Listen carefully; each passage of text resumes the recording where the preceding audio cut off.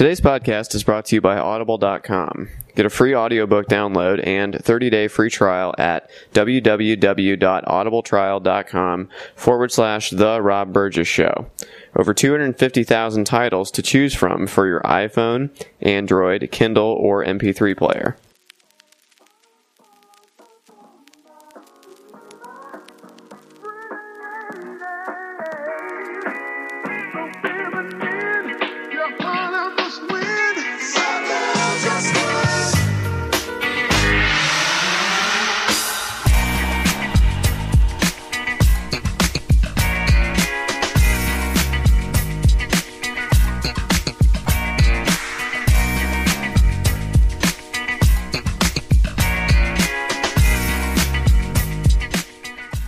Hello and welcome to the Rob Burgess Show.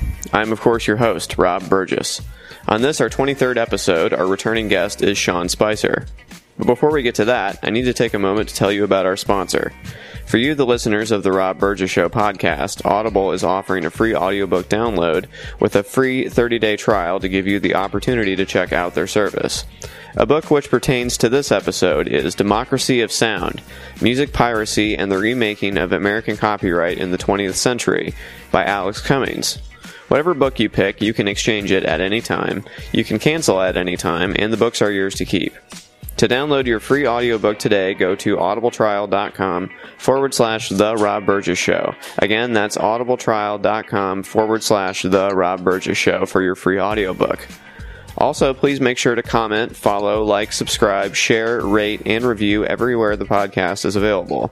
Whether it's iTunes, YouTube, SoundCloud, Stitcher, Google Play Music, Facebook, Twitter, Internet Archive, TuneIn, or RSS, you can find links to everything on the official website, www.therobburgessshow.com. You can also find out more about me by visiting my website, www.thisburgess.com. Back to today's show. You first heard Sean Spicer on the very first episode of this podcast. Sean has traveled tens of thousands of miles by heel, thumbs, wheels, and wit. By the time he was 30 years old, he had hiked the length of South Korea, hitchhiked across America, and somehow, along the way, managed to serve with the 101st Airborne Division and study philosophy at UC Berkeley. Driven by an intense need to redefine the impossible as well as himself, he now resides in his home state of California and is slowly teaching his son how to road trip. 10 years ago, he began a long walk, which is chronicled in his new book, Guerrilla Camping. You can find out more at his website, guerrillacamping.net. That's GUERRILLACAMPING.net. You can find the book on Amazon at tinyurl.com/H58Q9KO. Those are all lowercase letters, by the way. A quick programming note. On this episode, Sean was kind enough to grace us with some of his mashup creations, so you'll hear a few of his songs played throughout the episode. You can find him on SoundCloud at soundcloud.com/DJS4, and that's the number 4. And those are lowercase letters as well. And now on to the show. All right, so I suppose we can begin. Okay. Well, welcome back to the Rob Burgess Show, Sean Spicer. Good to be back, all these lost episodes.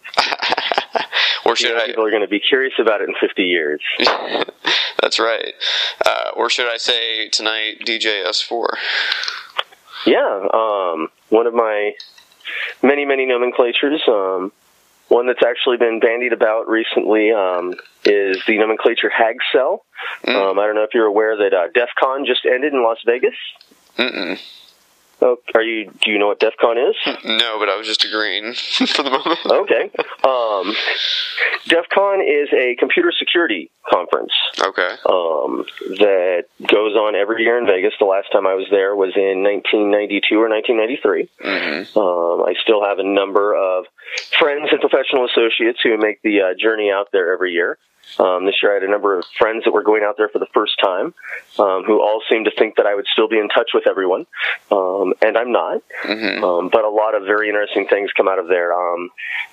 So it's a hacker conference, which is kind of where I came in backwards into music.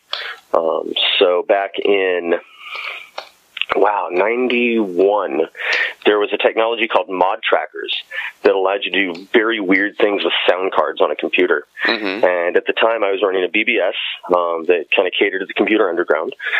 And one of the people who was on the BBS, he and I hung out in social circles as well. And he was very into electronic music, which at the time was just called pretty much underground.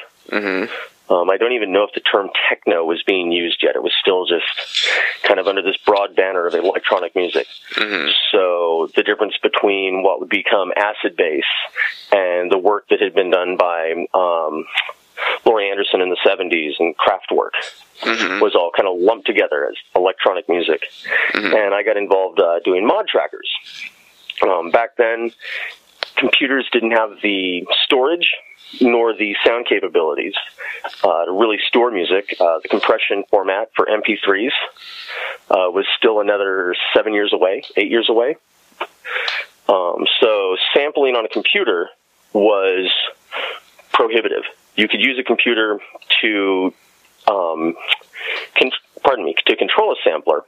So Fatboy Slim used an Amiga that actually triggered external hardware samplers. And an Amiga is a computer from the mid-'80s. And so coming out of the computer underground into the electronic music underground really gave me kind of a pirate's perspective on music. It was what you could get away with. So have you heard anything about what's been going on with De La Soul? Lately? Yep. No, I have not heard anything lately from De La Soul.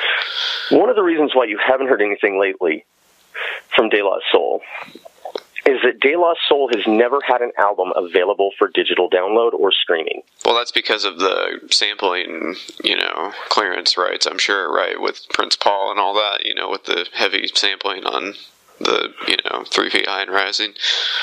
Right, well, actually on all their albums. Well, yeah. But at issue is the fact that all of those samples were cleared for De La Soul's recordings on tape, album, and CD. And there's another phrase that should have been in those contracts that is, and other methods as yet undiscovered. Right, because how could they anticipate what was going to happen? So. Right. And so what Warner Brothers Music is saying, or not saying, but hinting at, is that they are concerned that the original rights holders of those samples will come back knowing the success of De La Soul and demand something that would be akin to what happened with Paul's Boutique, which is, for a long time, Paul's Boutique was out of print because it was something like 120% royalties that needed to be paid in order to clear the samples for sale. So they would have to pay 20 cents on every dollar they made in order to pay for the samples that were on the album. And the way that record labels were getting around that was to acquire the labels that own the copyrights. And that's what eventually allowed Paul's Boutique to be re-released. Wow. Was eventually enough record labels were owned that it was no longer a negative sum game in order to put that album out. Yay, capitalism. Yes. So, De La Soul suddenly popped up on my social networks and through, I believe it was the email list for Humble Bundle. They just popped up out of nowhere about a year or two ago and said, hey, we're giving away our entire back catalog. Go here, put in your email address, and you can download it. And about 3 months later, they announced a Kickstarter campaign.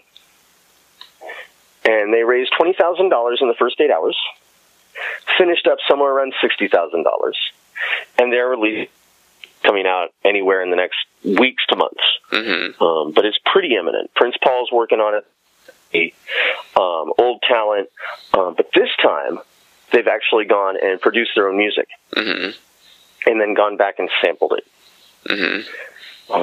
So to get back into that pirate nature that I had approaching electronic music, I started DJing in early 95, late 94. I I had been doing some stuff on computer, mod tracking. I'd played in punk bands, which again has that very strong pirate and DIY ethic to it. Mm-hmm. And I started DJing with a bunch of guys that I was in the Army with. And it was, one of us had a record player, somebody else had a mixer from Radio Shack, somebody else had another record player. We all had CD players. And we would figure out, like, none of this was DJ quality equipment. Mm-hmm. We would figure out how to get all of this stuff working together and how to get things enough on beat that we could play. Mm-hmm. And there were 5 or 6 of us that all kind of played together. And I certainly was not the most talented at the time. But thankfully, at that time, a lot of electronic music, actually today, a lot of electronic music, if you spin within a certain genre, everything sits at the same beats per minute. Mm-hmm. So you really don't have a whole lot of adjusting to do. You just have to make sure you hit the beats on top of each other before you fade them in. Mm-hmm. And trying to think when I first started going kind of cross-genre. For a while, I spent kind of what was called acid bass. At the time, it was all just techno. Mm-hmm. But I was very into acid bass, but at the same time, I was into 60s psychedelia. So it wasn't uncommon for me to throw just a riff, because I didn't have any ability to loop. I didn't have turntables I could juggle with.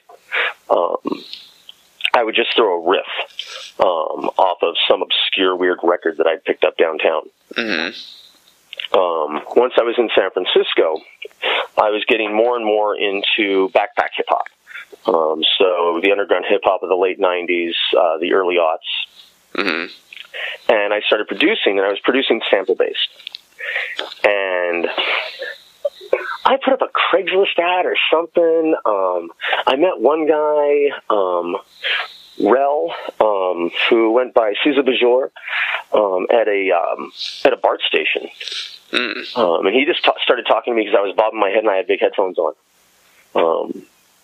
And I gathered a menagerie of 4 or 5 guys that I was doing production with. And we went out and we played our first live show. Mm-hmm. And I was sitting behind a computer, doing nothing. I was hitting play because everything was so orchestrated. And I'm like, I can't do this. So I went back to that kind of 94 reality of what can I get cheap? What can I do this live with? And I started sampling. And I started sampling live. I started a nightclub night called Composition, named after the composition books, which for me is just the ultimate icon of creativity. Here's just this blank slate you can get for $1 at Big Lots, and pour your soul out into. You can write comic books, you can write stories, you can actually write music in them.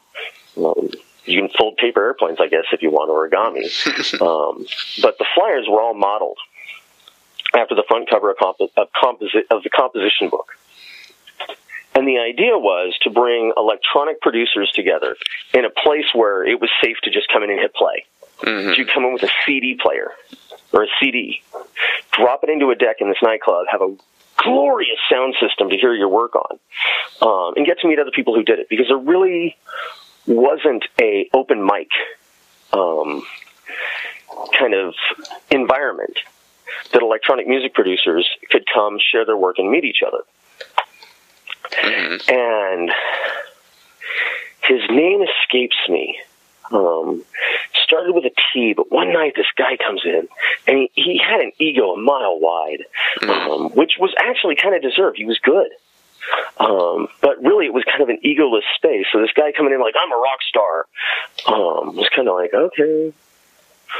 But one day he comes in with this guy Mike, and he's like, yo, where do I plug in my microphone? And I'm like, I can do that. Here, we'll just plug it in right here, the mixer. We'll get you up there. And all of a sudden, this guy's playing his electronic production, and this guy Mike is rapping over the top of it. Mm.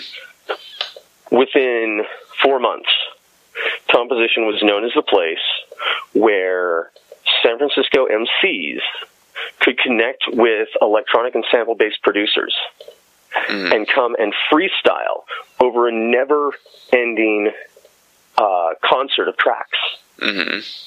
And from there, a number of us got together, and the record label Paraffin was formed. Only one album came out of that, a couple singles. But suddenly there was a movement. And suddenly I'm playing more live shows. And right around that point, Randy, who I believe you know, who was the general manager of the Cat Club, wanted to put together a night called Rocket. And the idea behind Rocket was all around the Run DMC song Walk This Way. He loved the idea of rock and hip-hop hitting each other.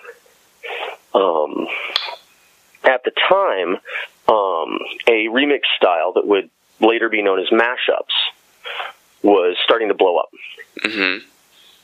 And I was tasked as one of two resident DJs in the back room, along with Otterpop, who is somebody you should actually get on the show. She has her PhD in Joy Division, and she teaches in England. She is amazing, and she's currently working on her second book. Her first book was, I believe, called Joy Devotion, which was about the importance of fan culture. And she's currently working on a book on vinyl culture. And I know one of the people she just interviewed was Fat Mike from Mike Records, or from Fat Records. So yeah, she would be a blast to interview, I'm sure. Sure. And suddenly I went from being into very obtuse, weird music, like a lot of the stuff coming off of Rhyme Sayers, Anticon, a bunch of really unheard of underground hip-hop labels. And now I'm DJing to hundreds of indie rockers every Saturday night. And I'm tasked with spinning rock and hip-hop at the same time. So I would spin every Saturday night. I'd get paid, and I would spend all Sunday happily wandering the thrift stores and record stores of turn-of-the-century San Francisco. And by turn of the century, I mean that rents were $4,000 for a one-bedroom yet. So they hadn't run off or shut down all of the weird little nooks and crannies of record stores that you'd find on the Lower Haight, on the Southern Fillmore, things like that. So you could just go out all day and dig through crates, spend $100, and walk home with 100 pounds in records. And I would spend all week alternately looking through those records for new break beats, new samples for the production work I was doing, and for stuff that I could play on Saturday nights to this very pop crowd. And it was one of the best things that ever happened to me musically, because I've never had, pardon my language, I've never given a fuck about pop sensibility. If it's really popular, I might like it in 10 years when I rediscover it. If it's on the top 40, I'm probably annoyed that I have to listen to the radio in my car. So being forced to keep up with, like, what is on the forefront of indie rock, or, indie rock was what alternative rock became, nonsense labels, and hip-hop.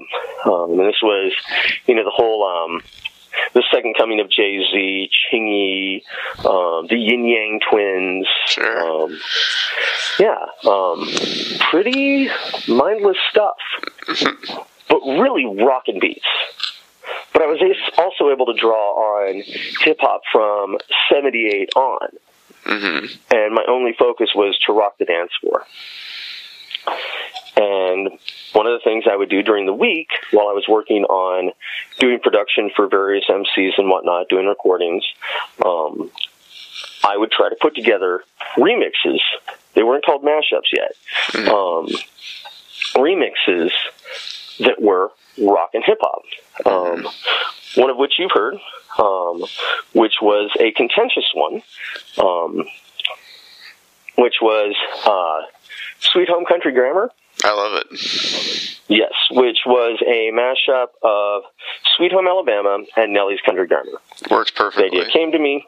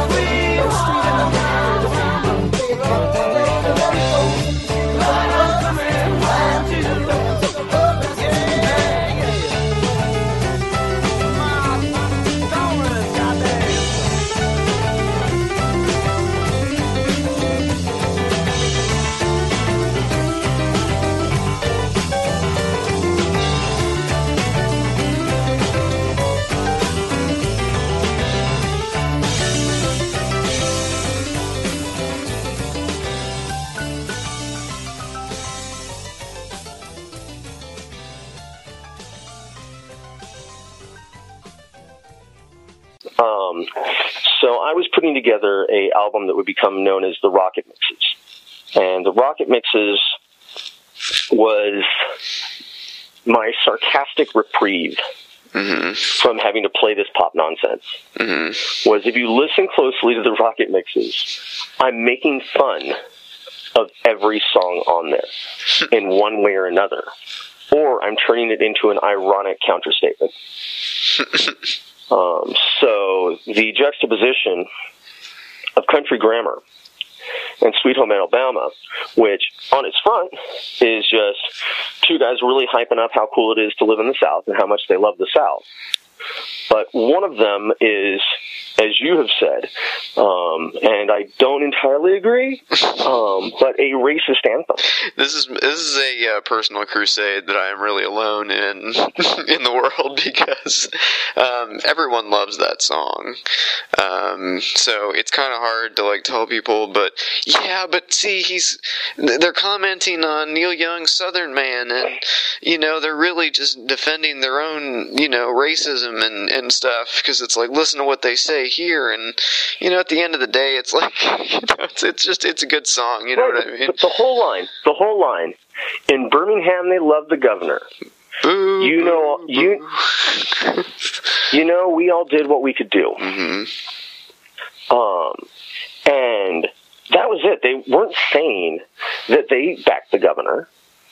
They were saying they really didn't love the governor. It's these guys in Birmingham. Well, we're not from Birmingham. We're a bunch of rockers with long hair. We get hassled down here too, but this is our home and we love it. And the whole line about Neil Young is a Southern man, the song Neil Young sang, a Southern man doesn't need him around. Like, okay, dude, whatever, sing your song. We don't care. This is our place. I mean, it was a yeehaw party anthem. Which, so is Country Grammar. Yeah, no, and it's funny because I was just listening to the Country Grammar the other day, and I was remembering in high school, and of course I went to high school in southern Indiana, and we got so excited that, first of all, Midwest rap was just coming up. It was like, yeah, there had been Bone Thugs, yes, there had been, this and that, but in a major way, you mentioned Chingy. That was also another St. Louis rapper. We had Nelly. We had Eminem, of course, around the same time. You could just, the list goes on, and there was all these every region got its little turn, in the spotlight, and finally, the Midwest was finally getting some attention, in high school. And I remember when people would listen to Country Grammar, when that beat stops for a second, he's like, back up to Indiana, and people were like, yeah. But I realized in retrospect what he was actually talking about is that because the line preceding that is all my folks up in the slammer from whatever up to Indiana. Indiana is the home of several federal correctional facilities, including Pendleton, where Mike Tyson was. It's like it's not a great thing to be known for necessarily in some ways, but it was exciting. Same way it was exciting during Ludacris's area codes when he said 317, and that's Indianapolis's area code. Coming up as a California boy. I had hip hop from the beginning. I mean, I didn't have it in the New York days, but I mean, I was still shitting my diapers. But that was around where I kind of discovered hip hop. But I always had local hip hop. And so that I don't know, I wouldn't call it a diaspora. But talking about Midwest hip hop, are you familiar with Rhymesayers? Well, of course. Out of Minneapolis. Yeah, of course. Would you consider them part of that movement? To a certain degree, although I felt like they were a lot less commercial, maybe, than some of those other rappers I mentioned. Because they, Slug is like the owner of Rhymesayers, or one of them. So it's like it's very much. I feel like it's more of a punk rock DIY thing as opposed to, Eminem and Nelly and Chingy, who kind of just they latched on to an existing. You know what I mean? Right. They all signed to major labels or whatever. Rhymesayers is its own own entity. I mean, maybe they have some, distribution deal with somebody or whatever, but for the most part, they're pretty independent, right? Mm-hmm. So that's a little bit different. I would still consider them Midwestern hip hop, but I just don't think of them in the same way, because I don't feel like they. Right. Well, I mean, another Detroit rapper, 50 Cent. If I recall, he was from Detroit, wasn't he? No, he's from New York City. He was from New York? Okay. Because he was discovered by Eminem. Yes, yes. Or Dr. Dre or whoever. But yes. It was Eminem who signed him and brought him onto Dre's label. Yes. When he's got that line, when you sound like Eminem, you get all the groupie love. But he discovered him from mixtapes. Oh, yeah, I know. I remember had he not been signed. He had an independent hit, How to Rob. Yep, course. Yep, that's what I was going to bring up. Yep. And that got him noticed, though, because... dreams of going home with an R&B bitch, waking up early and stealing all her shit. It was a hilarious song. Yeah. If I don't get rich off this rap game, I'm just going to be a robber for the rest of my life. It's hilarious. But it was funny because he got his name out there and then in the aftermath of that, people were like, they were dropping, like, who's this 50 Cent? They were all like, responding to his threats of robbery. For years after, and I'm sure this is something that has happened before in popular music, but I think one of the biggest examples of our generation was the Biggie Tupac, the East Coast, West Coast thing. And for years after that, it was really accepted that if you want to come up, you start a battle with somebody bigger than you, and you make them say your name. And the source, which I don't even know if it's still in publication, I'm sure it's still a website, which was the Word Up of the late 90s, early 2000s. The source would hype these beasts up, and there'd be some no-name from Podunk, Minnesota, who decided that he was going to drop someone's name on a mixtape.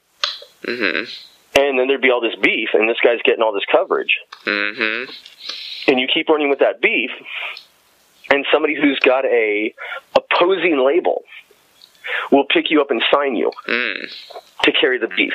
And a lot of people were getting signed for that. And I don't know that that's so much the case anymore. I think the internet has softened a lot of that. That people can be discovered. I mean, hell, Justin Bieber had a YouTube channel where he played piano and acted like a girl. And now look at him. He doesn't play piano anymore. He still acts like a girl.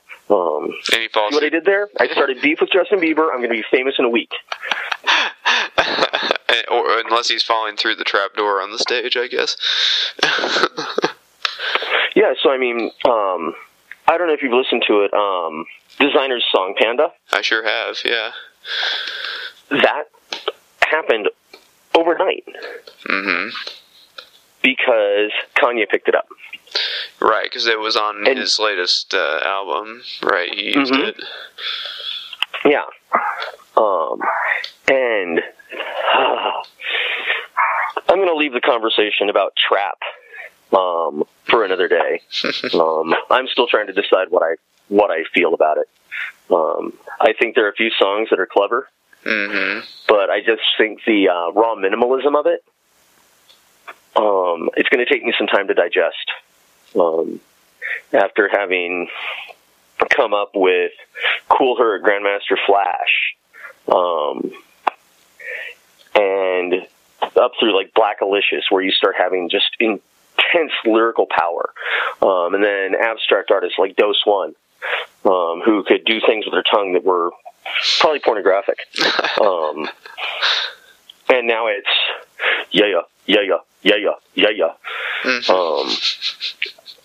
over an incredibly minimal beat produced in Fruity Loops.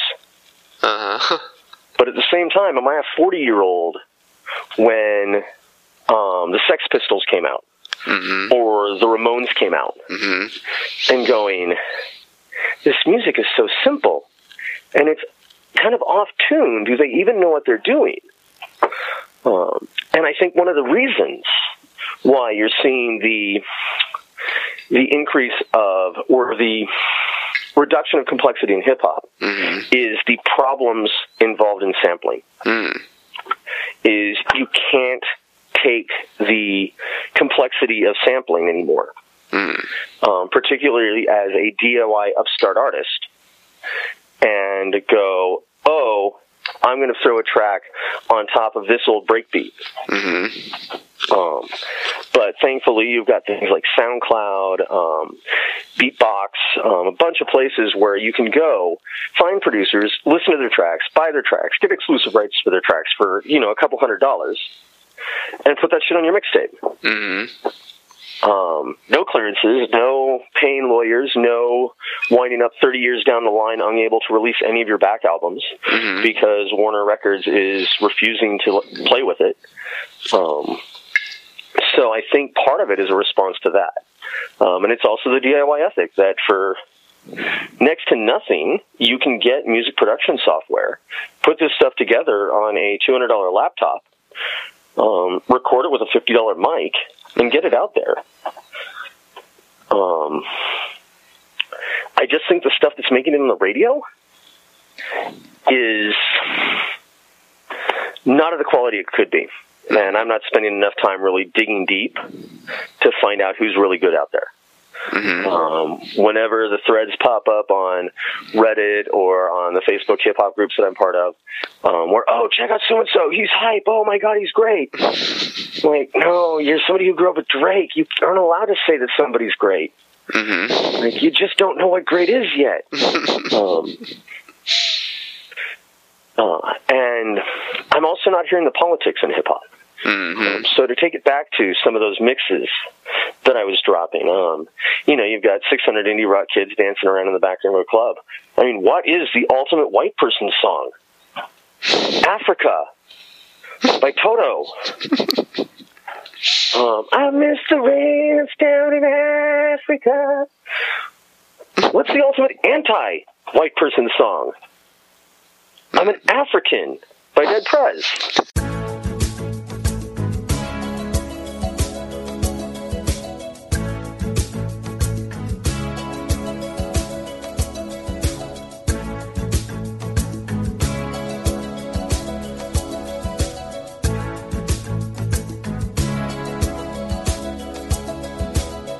Hear the drums echoing tonight. She hears only whispers of some quiet conversation. She's coming in from very flight. Moonlit winds reflect the stars that guide me towards salvation. I stopped and know that along the way, hoping to find some old forgotten words.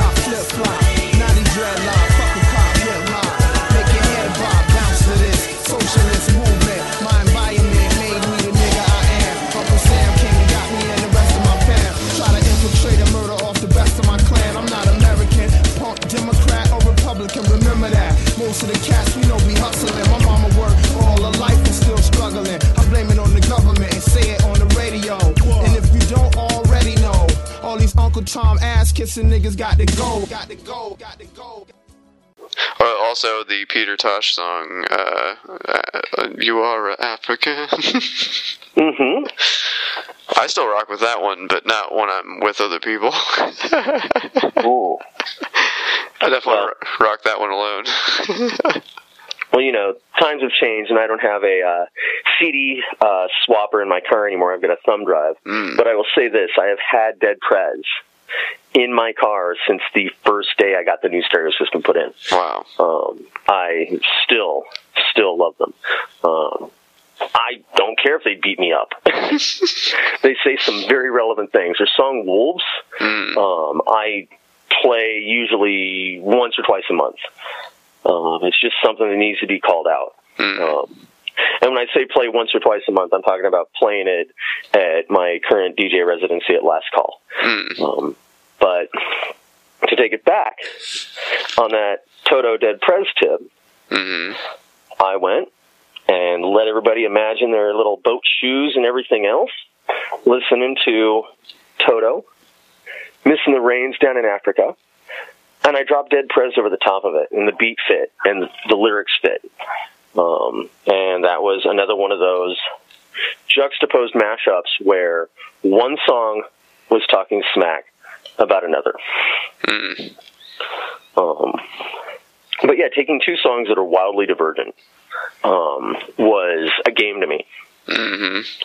And so I got back into DJing right around Cinco de Mayo was my first night DJing out. At that point, I'd had the new DJ decks for, I think, 3 weeks. Talked to one of the guys at the local dive bar. Hey, can I DJ on Thursdays? Yeah, sure, okay. And so I went from there. I'm honestly having more fun DJing at home than I am out because I've been trained by DJing in San Francisco and actually making a living off it, that your success lies in filling bars and filling dance floors. So if people aren't dancing, you're not winning. And where I'm at now, what's starting to happen is something akin to back in those composition days. So you haven't been to my neighborhood. I live in Talmadge, which is right next to a little tiny area called Colina del Sol, also just broadly called City Heights. And it's a 3 or 4 mile stretch of El Cajon Boulevard that has, from the time I was a child, this area has never cleaned up. Right next to the bar are dueling hooker hotels, both owned by the same family, that offer hourly rates, with bus stops in front of each of them with lots of scantily clad ladies that are obviously going downtown to go to a party. They're not waiting there to get picked up. But it's a sketchy neighborhood. A lot of PCP, a lot of dope, a little bit of gang violence, a little bit of robbery, nothing that's going to faze somebody who grew up in East County, LA in the early 90s. But it's a hood vibe. And I know one thing about living in the hood. The more people you know and the more people know you, the safer and safer and safer it gets.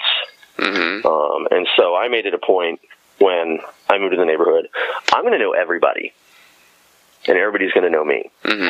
So I love this neighborhood. It's warm, it's comforting, there's families.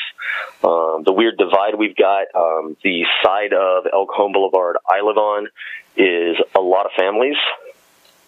The other side is kind of like the Lion King. You don't go there. And right there in the middle is where everybody meets. So I go in, I'm DJing at Last Call, and the dealers, the pimps, the prostitutes, the insane old 70s tweakers come in and say hi. Well, one day, one of my buddies was up in there, and he starts spitting over the music that I'm playing.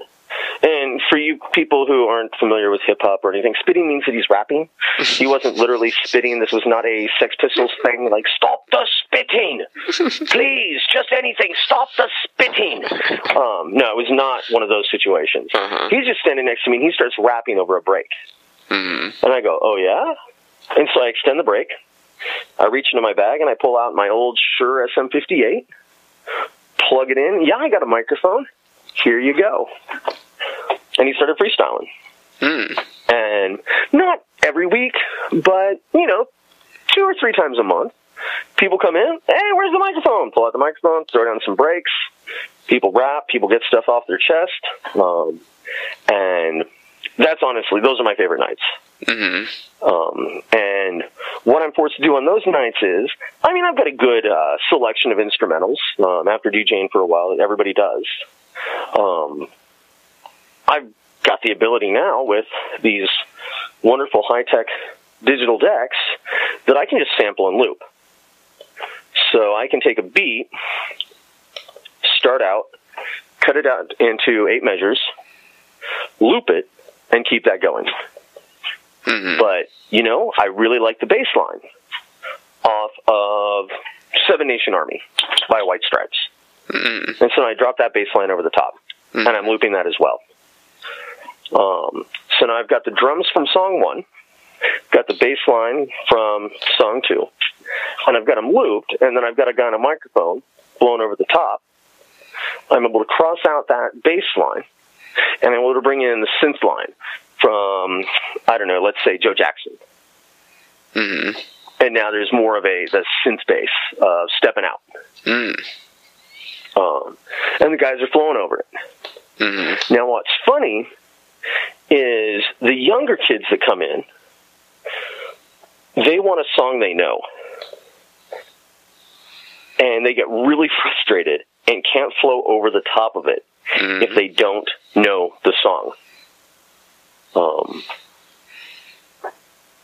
And it's strange because every time I've ever been involved in freestyling, you don't even need a beat. You just need somebody to beatbox.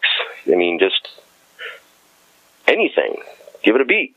Battle rappers, in a lot of cases, when they're throwing ciphers and they're in battles, a lot of time there's no beat anymore, which gives you a lot more flexibility. You're not forced to hit every note. It's not like the Blaze battles of the late 90s. But I really appreciate kind of seeing a neighborhood come together around it. And see kind of a cultivation of talent. That somebody's like, yo, let me bring my cousin through here. Yeah. And I think one of the biggest impediments is the fact that I'm always DJing in bars. Composition was in a nightclub on a empty, dead, I believe it was a Tuesday night. The kids under the age of 21 can't come out.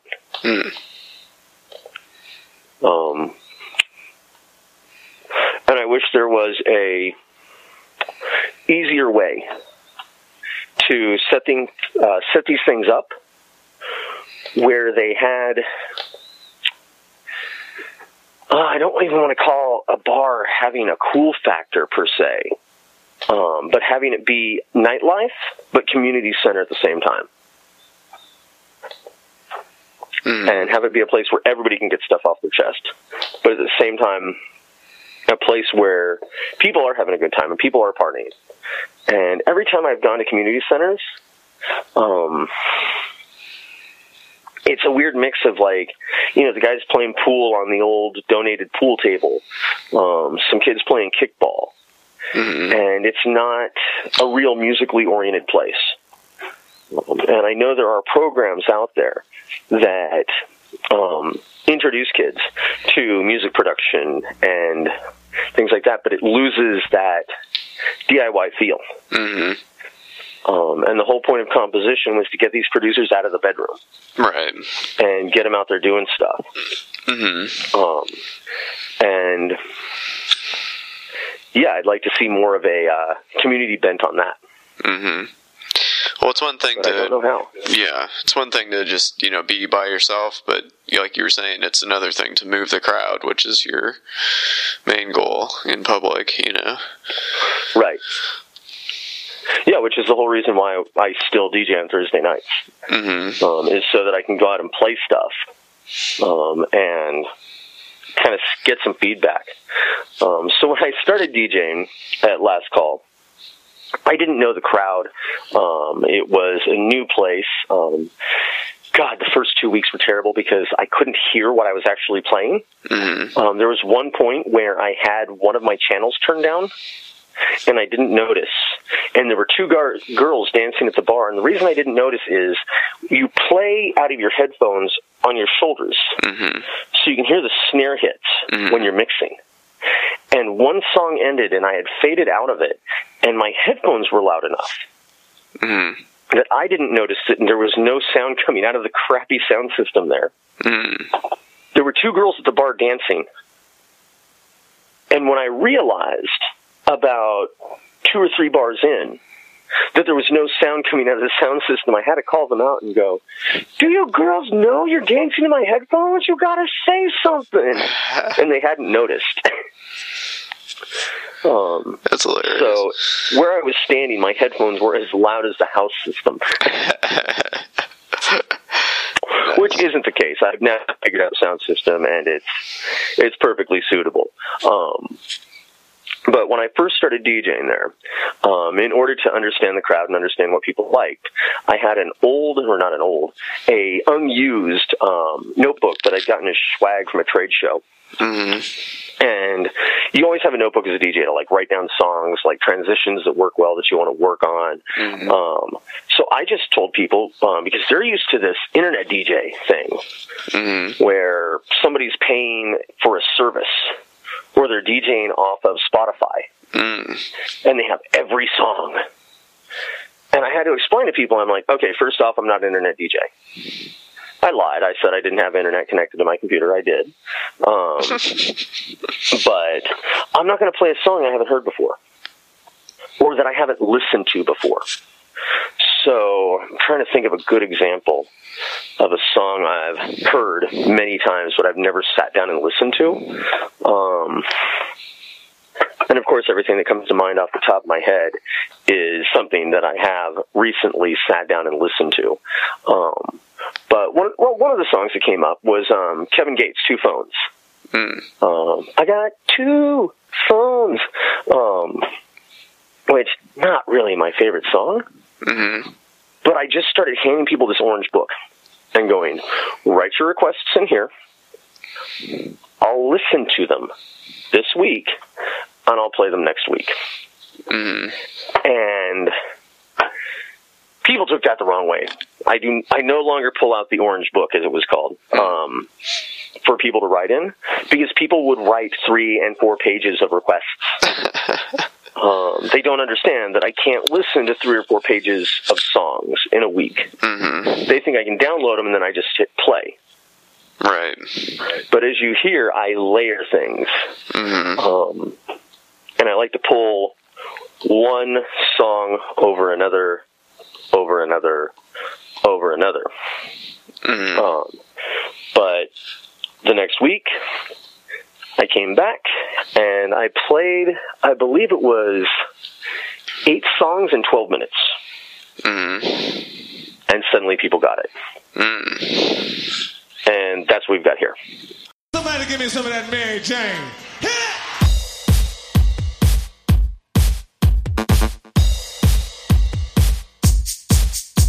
This speech is my recital. I think it's very vital to rock Around. That's right. On top. It's tricky. It's the play. Here we go. It's tricky to rock around. To rock around. That's right. On time. It's tricky. It's tricky. Tricky. Tricky. Tricky. It's tricky to rock around. To rock around. That's right. On time. It's tricky. Tricky. I met this little girlie. Her hair was kinda curly. Went to her house and bust her out. I had to leave real early. These girls are really sleazy. All they just say is please me. Or spend some time and rock around. I said it's not that easy. It's tricky to rock around. To rock around. That's right. On time. It's tricky. How is it, babe? It's tricky. Tricky. It's tricky to rock around. Rock around. That's right. On time.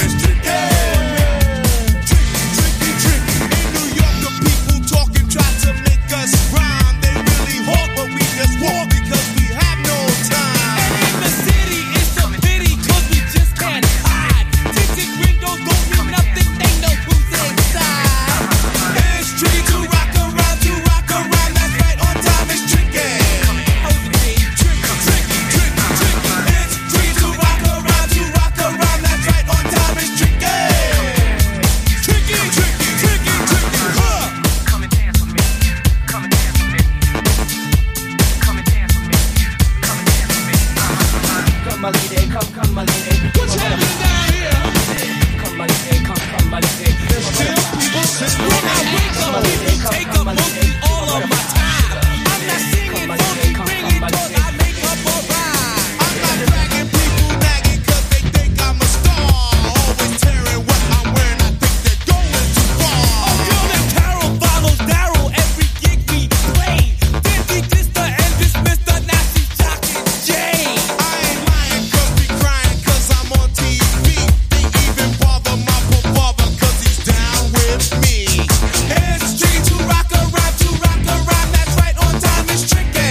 Oh, we said tricky, tricky, tricky, tricky. It's tricky to rock around, that's right on time, it's tricky. We don't use drugs, But you assume on your own, they offer coke, and laxatives, but we just leave it alone. It's like that, y'all, y'all. but we don't quit. You keep on Rock shot 'cause this is it.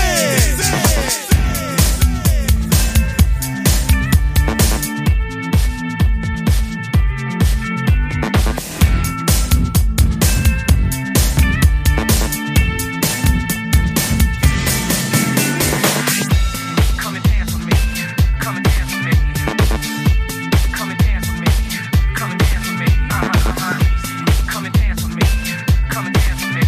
Come and dance with me. Come and dance with me. Come and dance with me. Come and dance with me. Come and dance with me. Come and dance with me. Come and dance with me. Come and dance with me. Come and dance with me.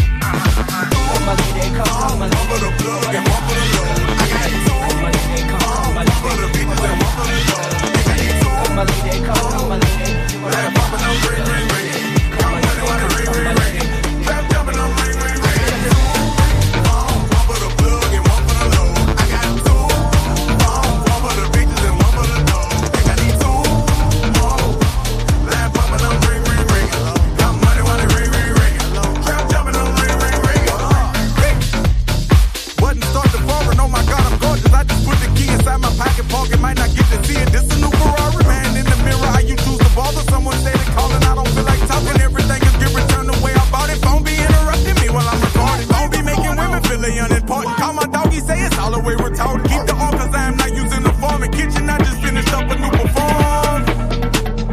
Hater, wish you well. I got clientele. I just got it on the scale. I got two. One for the plug and one for the load. I got two. One for the bitches and one for the dough. They got these two. Let it pop and I'm ring, ring, ring. Count money when it ring, ring, ring. Trap jumping on ring. I got two. One for the plug and one for the load. I got two. One for the bitches and one for the dough. They got these two. Let it pop and I'm ring, ring, ring. Count money when it ring, ring, ring. Trap jumping on ring, ring, ring. There they go again, one of my friends. They don't give a damn how a nigga been. All they wanna know is what I got to kill. How much did I spend? What I got to lend? What I did and what I didn't do for them. Bricks coming in somewhere on the rim. Section doing numbers, nowhere by a gym. Rapping by the spin, I'm supplying 10. Jumping out a Honda, I just got it in. Asking what I cop, none of your concern. One day you gon' learn what you tryna get. Everything on sale, going out of biz. Partners up in jail, gotta feed the kids. Jugging around the city, you know what it is. Bread when the business, put that on the real. One for the plug and one for the load. I got two. One for the bitches and one for the dough. They got these two. Let it pop and I'm ring, ring, ring. Count money when it ring, ring, ring. Trap jumping on ring, ring, ring. One for the plug and one for the load. I got two.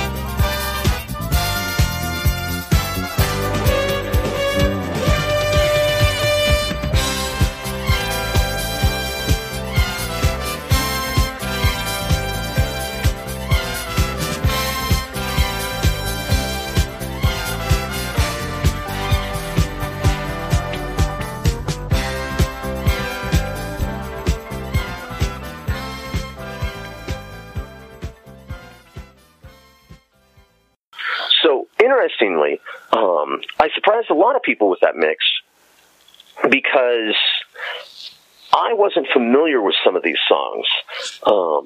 So one of those songs was Butterfly by Crazy Town. I had somehow managed to never, ever, ever hear that song. Really? How did that happen? Like I said, if it was on the radio, I was probably pissed off because I didn't have a CD player. So I didn't listen to a lot of radio. I didn't have MTV. When that song came out, I was very much into underground hip-hop and underground electronic music. I wasn't looking to MTV to set my taste. If I was going out to nightclubs, I was going out to nightclubs that played industrial music or hip-hop. So I completely missed that song, which meant when I went to go look for it, my go-to source, I'm not going to share it because I don't want it to get shut down, is a community of people that share underground music, weird remixes, stuff that you're not going to be able to buy after the initial 500 copies of the album are gone. And that's where that remix of Butterfly came from. Not only was it a remix, it was a remix nobody had ever heard. And it was a remix that bloody made the song good. And it wasn't until I was doing some research, because I'd like to know something about the music I'm spinning, that it was rated as one of the worst songs of all time. And I'm like, really? I like that remix. It's not bad. And then I watched the YouTube video for the original version of the song. And good God, if I'd seen that first, I would have thrown the book at the guy who wrote it down. Because it was terrible. But somebody was able to come in a few years after the fact and do an amazing remix of it. But you know that the beat to that song is lifted directly from a Red Hot Chili Peppers song. Yes. Okay. Yes, and the video very much looks like it was directed by the same person that did, Behind the Sun? Terrible 90s psychedelics. Yes, when everybody had a Pyrex bong with an alien sticker on it. And they probably had a Cat in the Hat. Oh my. So by them putting their requests in the book and me not spinning off, what's the commercial version on Spotify, I was able to come with something new. And at the same time, play the requests. Now, meanwhile, my buddy BJ, shout out to BJ Disbera, CVBJ, who is going to be doing a California tour coming up here soon. Live music matters, as he says. I'm really disgusted with everybody co-opting the Matters movement, because Black Lives Matter, and I don't think anybody riding on the back of that is really paying close enough attention. He decided that he was going to come up with a bunch of requests that I couldn't possibly DJ. And the first one he put on the list was a hidden track off of one of Blink-182's album. Wanna Fuck a Dog. And the first time I heard this song, BJ was playing it. He does acoustic covers. And a bunch of Navy guys are at the bar singing along, and I'm like, wow, I didn't know BJ was this popular. I had no idea that it was a Blink-182 song. Well, not only did I play Fuck a Dog, I learned every break and every bar cut in Fuck a Dog. And it became a battle cry while I was DJing. That somebody at the bar would go, Spicer, fuck a dog! And I would drop this track over whatever was playing. And would never have thought of doing that if it hadn't been for this orange book of requests, which was a great way to bring the community into the music. he requested the Cantina Band by Star Wars, which you heard in that mix.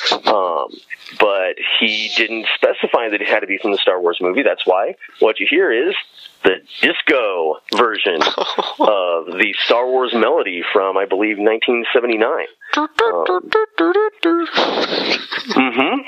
Nice.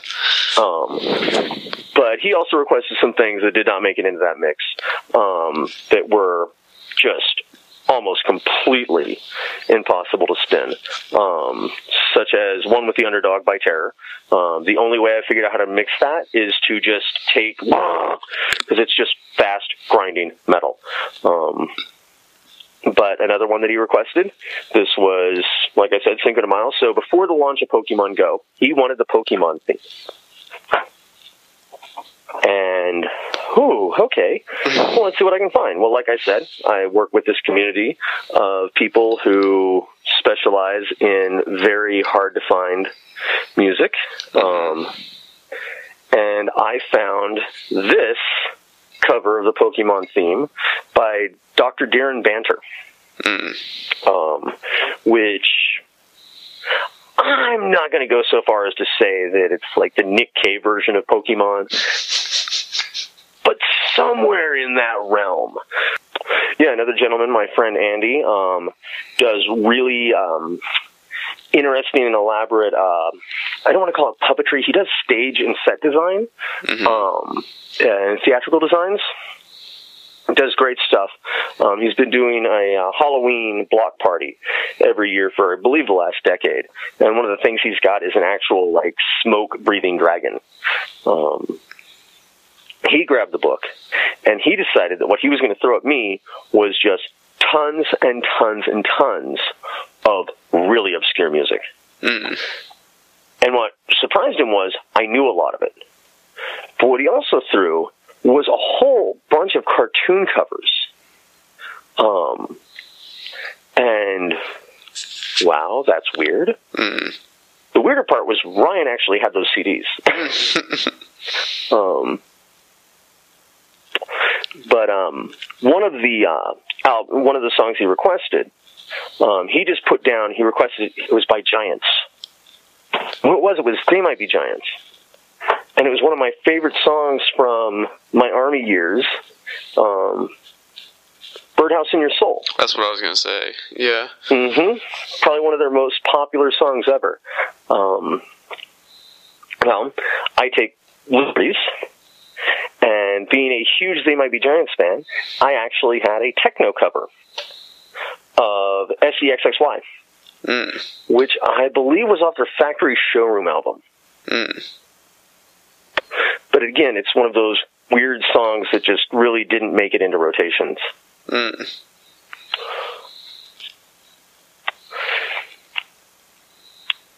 So I guess to end it up talking about that juxtaposition of songs, I've always been a huge fan of positive hip-hop. So political hip-hop that exposes like the wrongs of society, that talk about the realities of what's going on, the Black People's CNN, the urban CNN. And when I was back there in San Francisco DJing popular music, one of the unfortunately very popular songs was Project Chick. And at the time, an album had just dropped, or a 3-album set called 69 Love Songs. And the first time I heard Project Chick, I was part of a number of record pools, so I was getting free 12-inch singles given to me every 2 weeks by various record labels. I got Project Chick thrown at me. And my first thought when I put it on, I had been listening to the Magnetic Fields, and I thought, how fucking romantic. And this came out of it.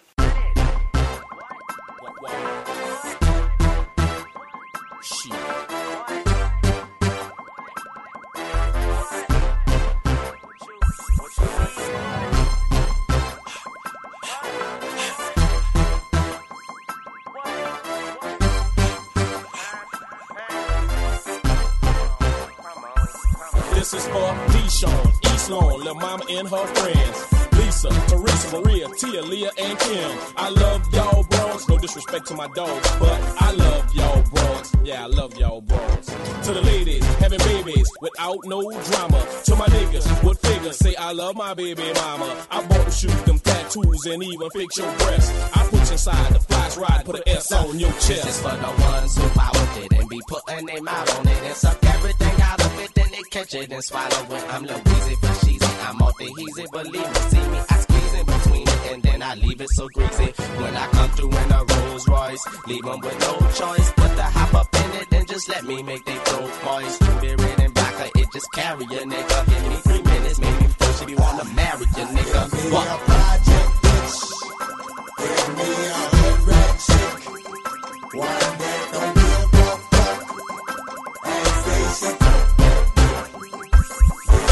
Romantic, all the stars are out. Twinkling, twinkling, twinkling, and fluttering about. What a tacky sunset, what a vulgar moon. Play another charming Rogers and Hart tune. How fucking romantic must we really waltz? Drag another cliche, howling from the vaults. Love you obviously, like you really care. Even though you treat me like a dancing bear. Toss your bear a goldfish as it cycles by.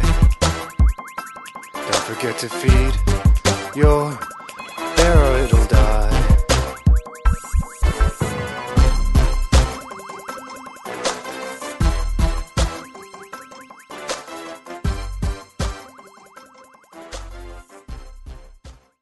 Yeah, so basically I just like to play and play with music. Music was my first love, and I joked that I'm a kind of insane dancer, and people used to always ask me, like, where'd you learn to dance so well? And I'd say, well, music's my first love. Dancing is the closest I can come to making love to it. Mm-hmm.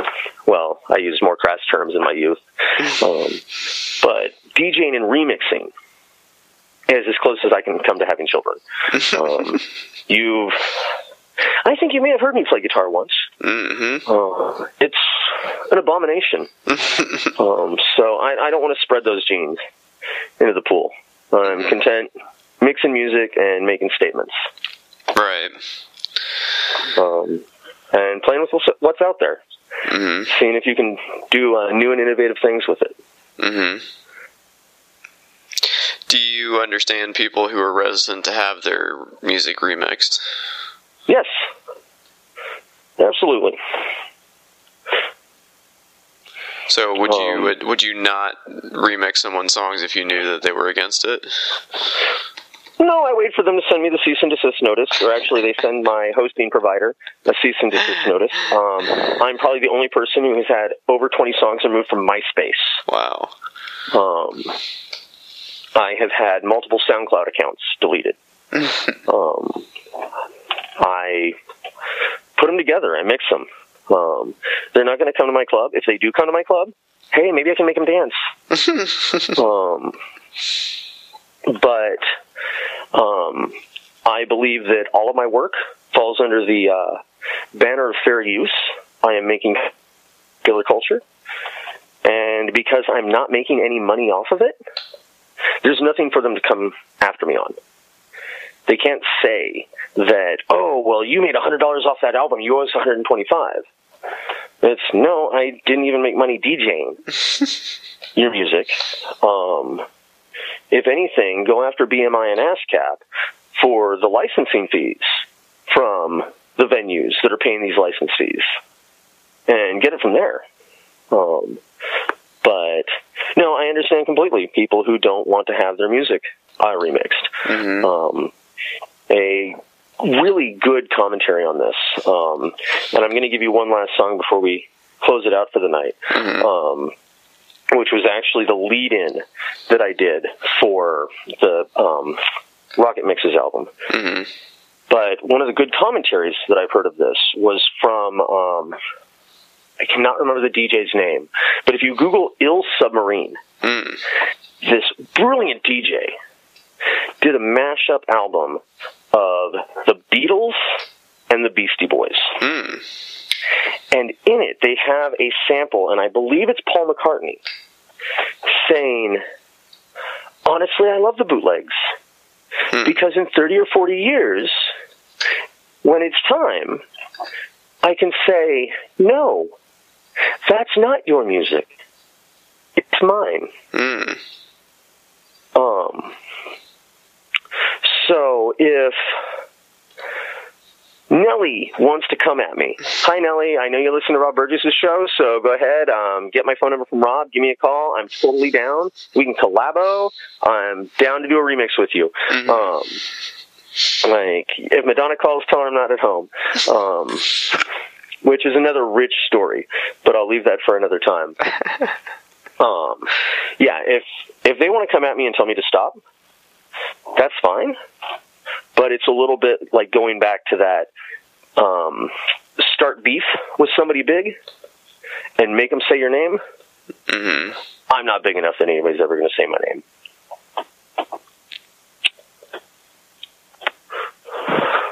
So I appreciate people who don't want their music remixed, but I'm not trying to get the remixes out in Mixmag or anything.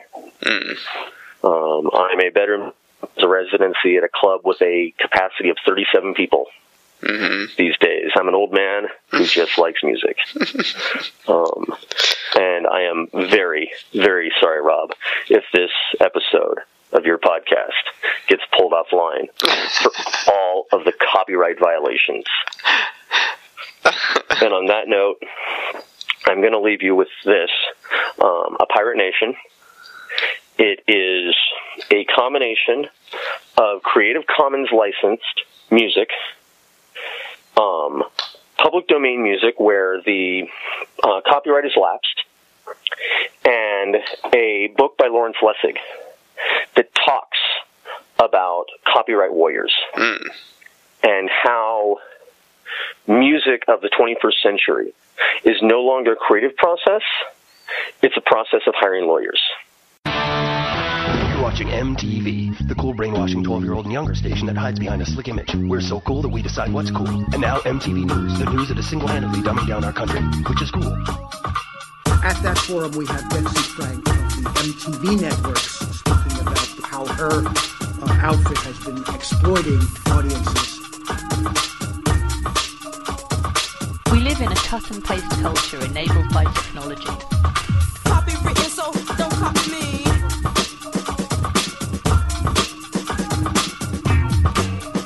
Tinkering with culture. Audiences exploiting MTV. Tinkering with culture. Audiences Tinkering with MTV. Audiences tinkering with MTV. I want to produce my own culture. I want to be entertained. I want to produce my own culture. I don't want to be entertained. MTV exploiting culture.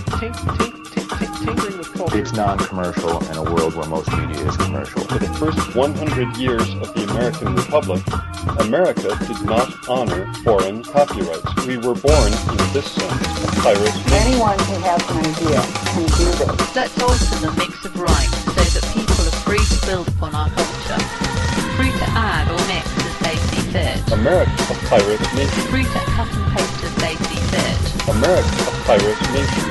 Free to cut and paste as they see fit. The record industry was born of another kind of piracy. Radio was also born of piracy. Cable TV was also born of a kind of piracy. Every generation welcomes the pirates from the last. Every generation until now. Let's alter the mix of our culture. All rights reserved. No rights reserved. Either property or anarchy. These early decisions went in favor of the pirates. America, a pirate nation. Common sense is with the copyright warriors. Musicians are able to string together mixes of sound never before imagined. Let's alter the mix of our culture. Common sense is with the copyright warriors. That means this movement must begin with freedom. It must recruit a significant number of parents, teachers, librarians, musicians, filmmakers, scientists, all to tell this story in their own words, and to tell their neighbors why this battle is so important. People are being spoken to and not being allowed to speak for themselves. Anyone who has an idea can do this. All of these creations are technically illegal. Even if the creators wanted to be legal, the cost of complying with the law is impossibly high. Either way, the creative process is a process of paying The lawyers. innovators who developed the technology to record other people's works were sponging upon the toil, the work, the talent, and genius of American composers. A pirate nation.